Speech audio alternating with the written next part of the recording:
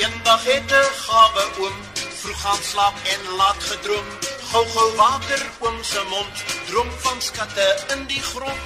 Word toe wakker, gryp 'n pik, lag nou nie meer, hy staan en snik. 14 dae grawe hy, en kyk net wat het hy gekry.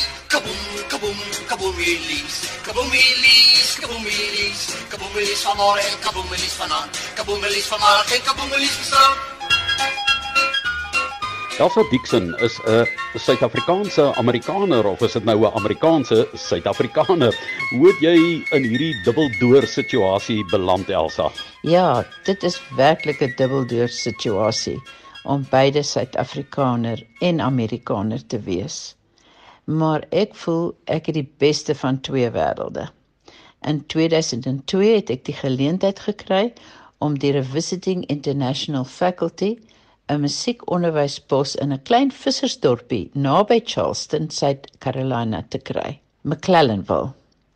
Aan die einde van my 3 jaar kontrak was ek toe gelukkig genoeg om 'n pos by 'n eksklusiewe privaat meisieskool in Charleston te kry. Ashley Hall Girls School wou iemand hê om 'n voorskoolse musiekprogram te ontwikkel. En toevallig was my meestersgraad in voorskoolse musiek en my doktorsgraad in kurrikulumontwikkeling. Ek het intussen afgetree van voltydse onderwys, maar is steeds deeltydse klavieronderwyseres by die skool en by my huis. Ja, maar jy's ook lief om Amerikaners Suid-Afrika te kom wys. Vertel vir ons 'n bietjie van hulle ervaring wat hulle wanneer hulle Suid-Afrika besoek aangrypend vind. Amerikaners is altyd verras deur die eerste wêreldse hoë standaarde in ons land. Dit is so 'n plesier om te sien hoe hulle ons pragtige hotelle, gastehuise en uitstekende kos en wyn waardeer. Een Texan het sy vrou se kos op die vliegtuig hiernatoe geëet, want hy was oortuig dat hy sou honger ly in Afrika. Wel, hy was so oorstelp met sy ervarings dat hy eiendom wou koop teen die einde van die toer.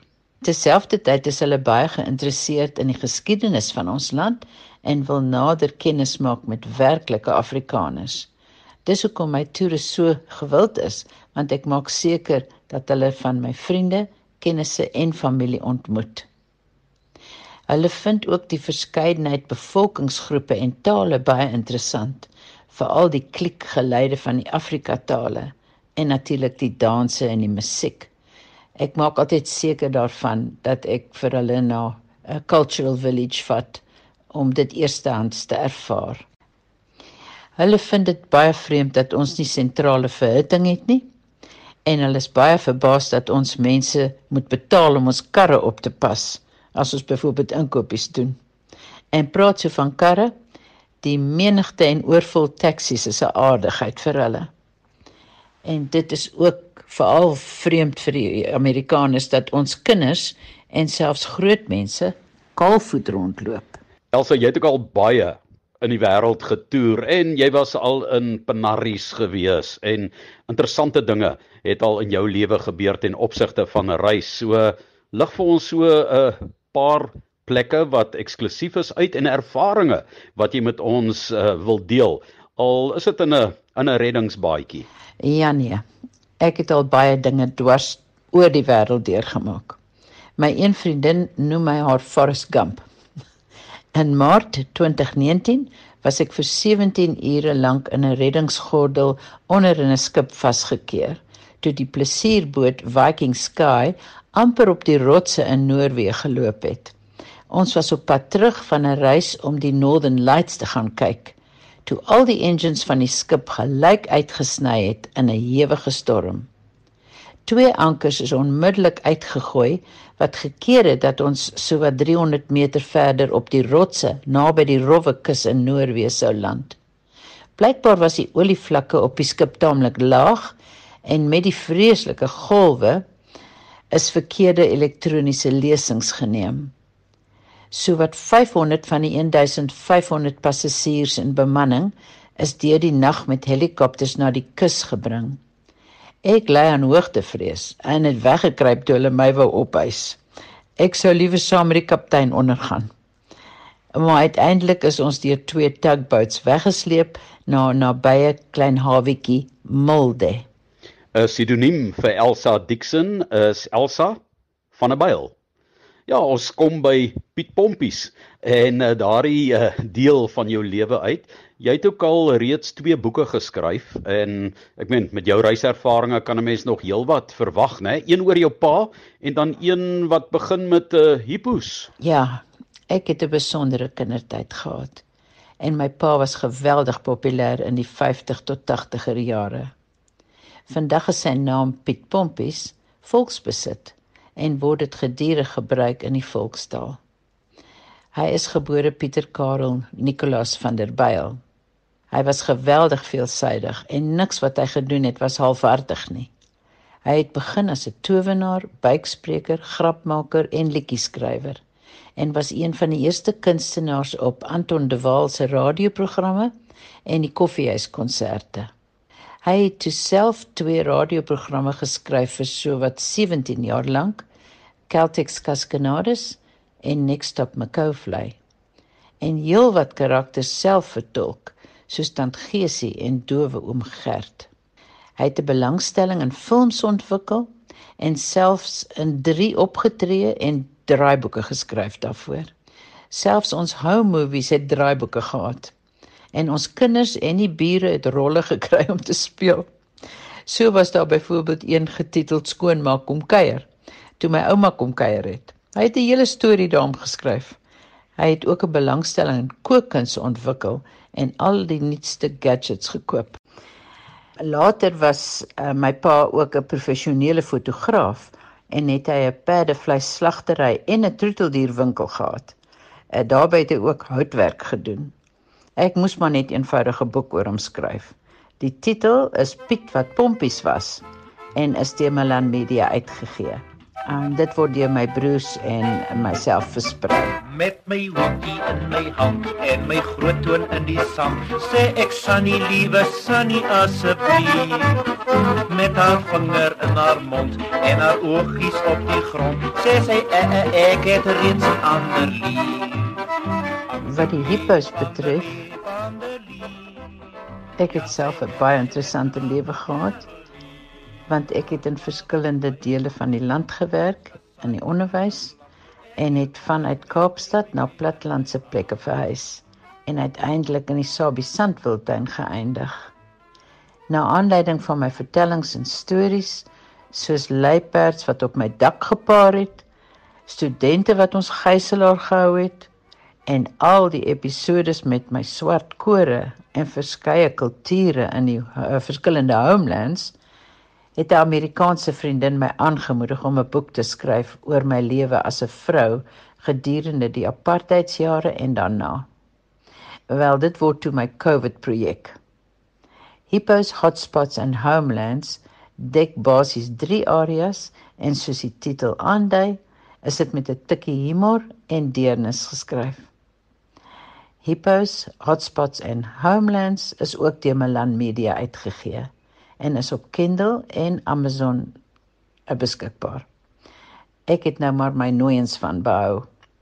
Maar ek skryf ook vir verskeie internasionale reis, tydskrifte en webwerwe en het al sowat 50 artikels gepubliseer onder Elsa Dickson. Elsa Dickson met wie ek hier gesels in ons program en Elsa, kies 'n mens ooit tussen 2 lande as jou wortels hier lê, ek dink jou pa in die vermaaklikheidsbedryf, die tipe van inset wat hy gelewer het en ook die omgewing waarin jy dan groot geword het met die musikaliteit en die kreatiwiteit wat in die huisgesin was. Dit moet dit seker maak dat jy nou maar altyd ook 'n goeie Suid-Afrikaner bly, al is jy aan die ander kant van die water met tye. In my hart bly ek 'n Suid-Afrikaner en ek kry 'n knop in my keel as ek ons volkslied of Afrika musiek hoor. En ek kyk graag 'n bekende sepie op die internet. Maar terselfdertyd is ek baie gelukkig in my kondominium op Daniel Island in Charleston, South Carolina. Ek dink dit is deels omdat die stad my so baie aan die Kaap laat dink. Dit is 'n hawestad, gestig om en by dieselfde tyd as Kaapstad. Die strate het hobbelstene. Daar is 'n rainbow row met huise, helder geverfde kleure net soos in die Bo-Kaap. En daar is pragtige strande met wit sand en 'n stad met 'n Franse hugenote geskiedenis.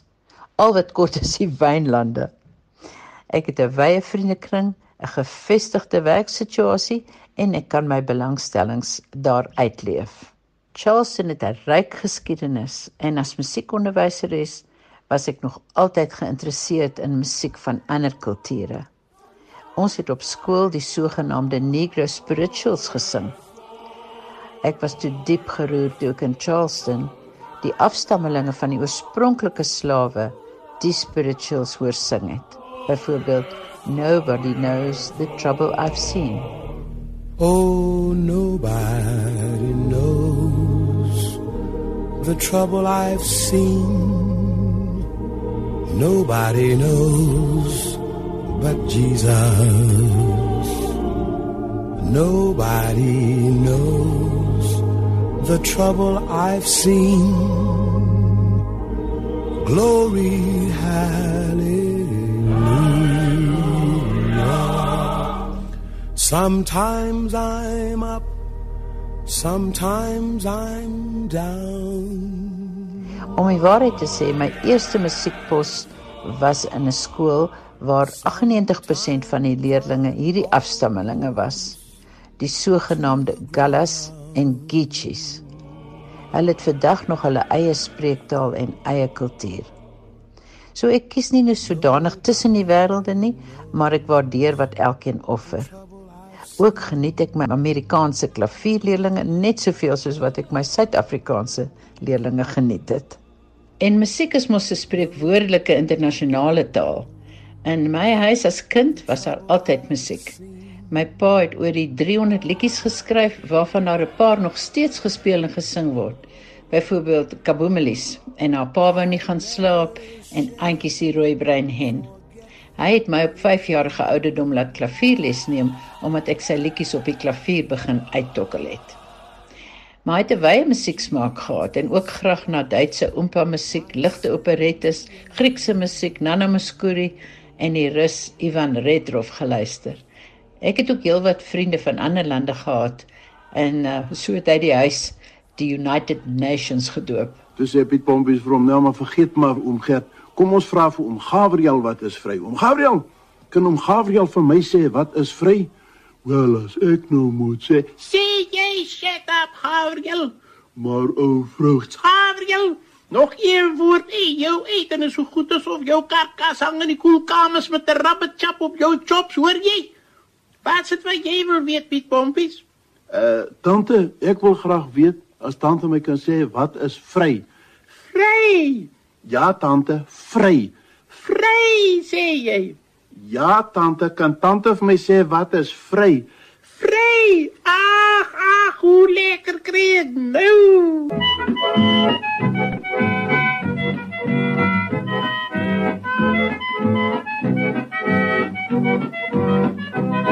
Ek het rondgery, ek het rondgevry, ek het toe besluit om 'n vrou te kry.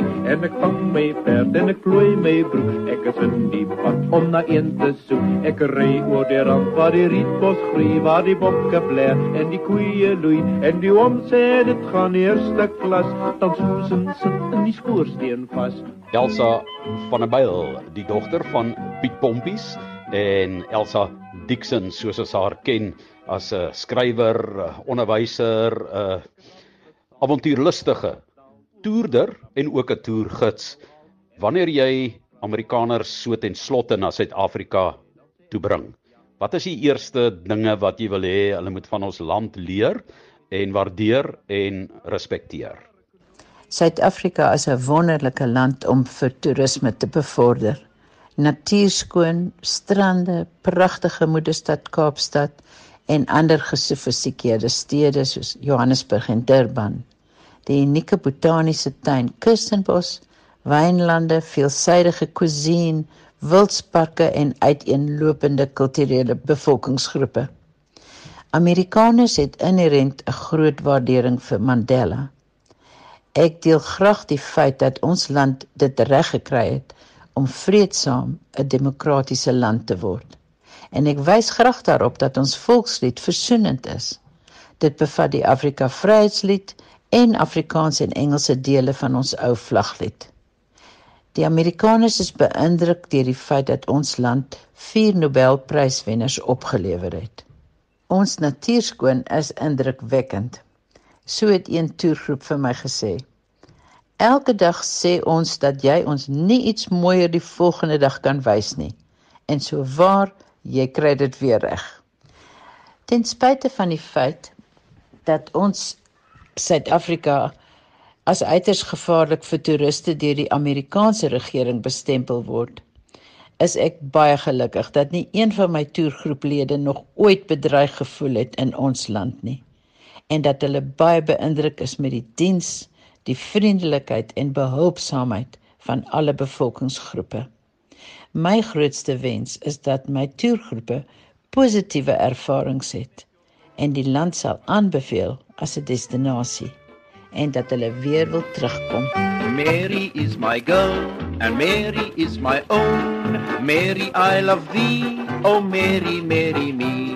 Mary is my bride, Mary is my wife. Mary cooked the tart, and Mary is my heart. I came out of the church, and the people start to cheer. And then my Mary, she did ask, where do we go from here? Up along the mountainside, there I lost my way. I switched the petrol off, and my little bride did say, oh, Harry, what's the Mary met your motorway? Harry, what's the Mary met your motorway? Harry, what's the Mary? Do you think I is a fairy? If you do not kick the bike, then I will kick you where I like. Oh, tell me, Harry, what's the Mary met your motorbike?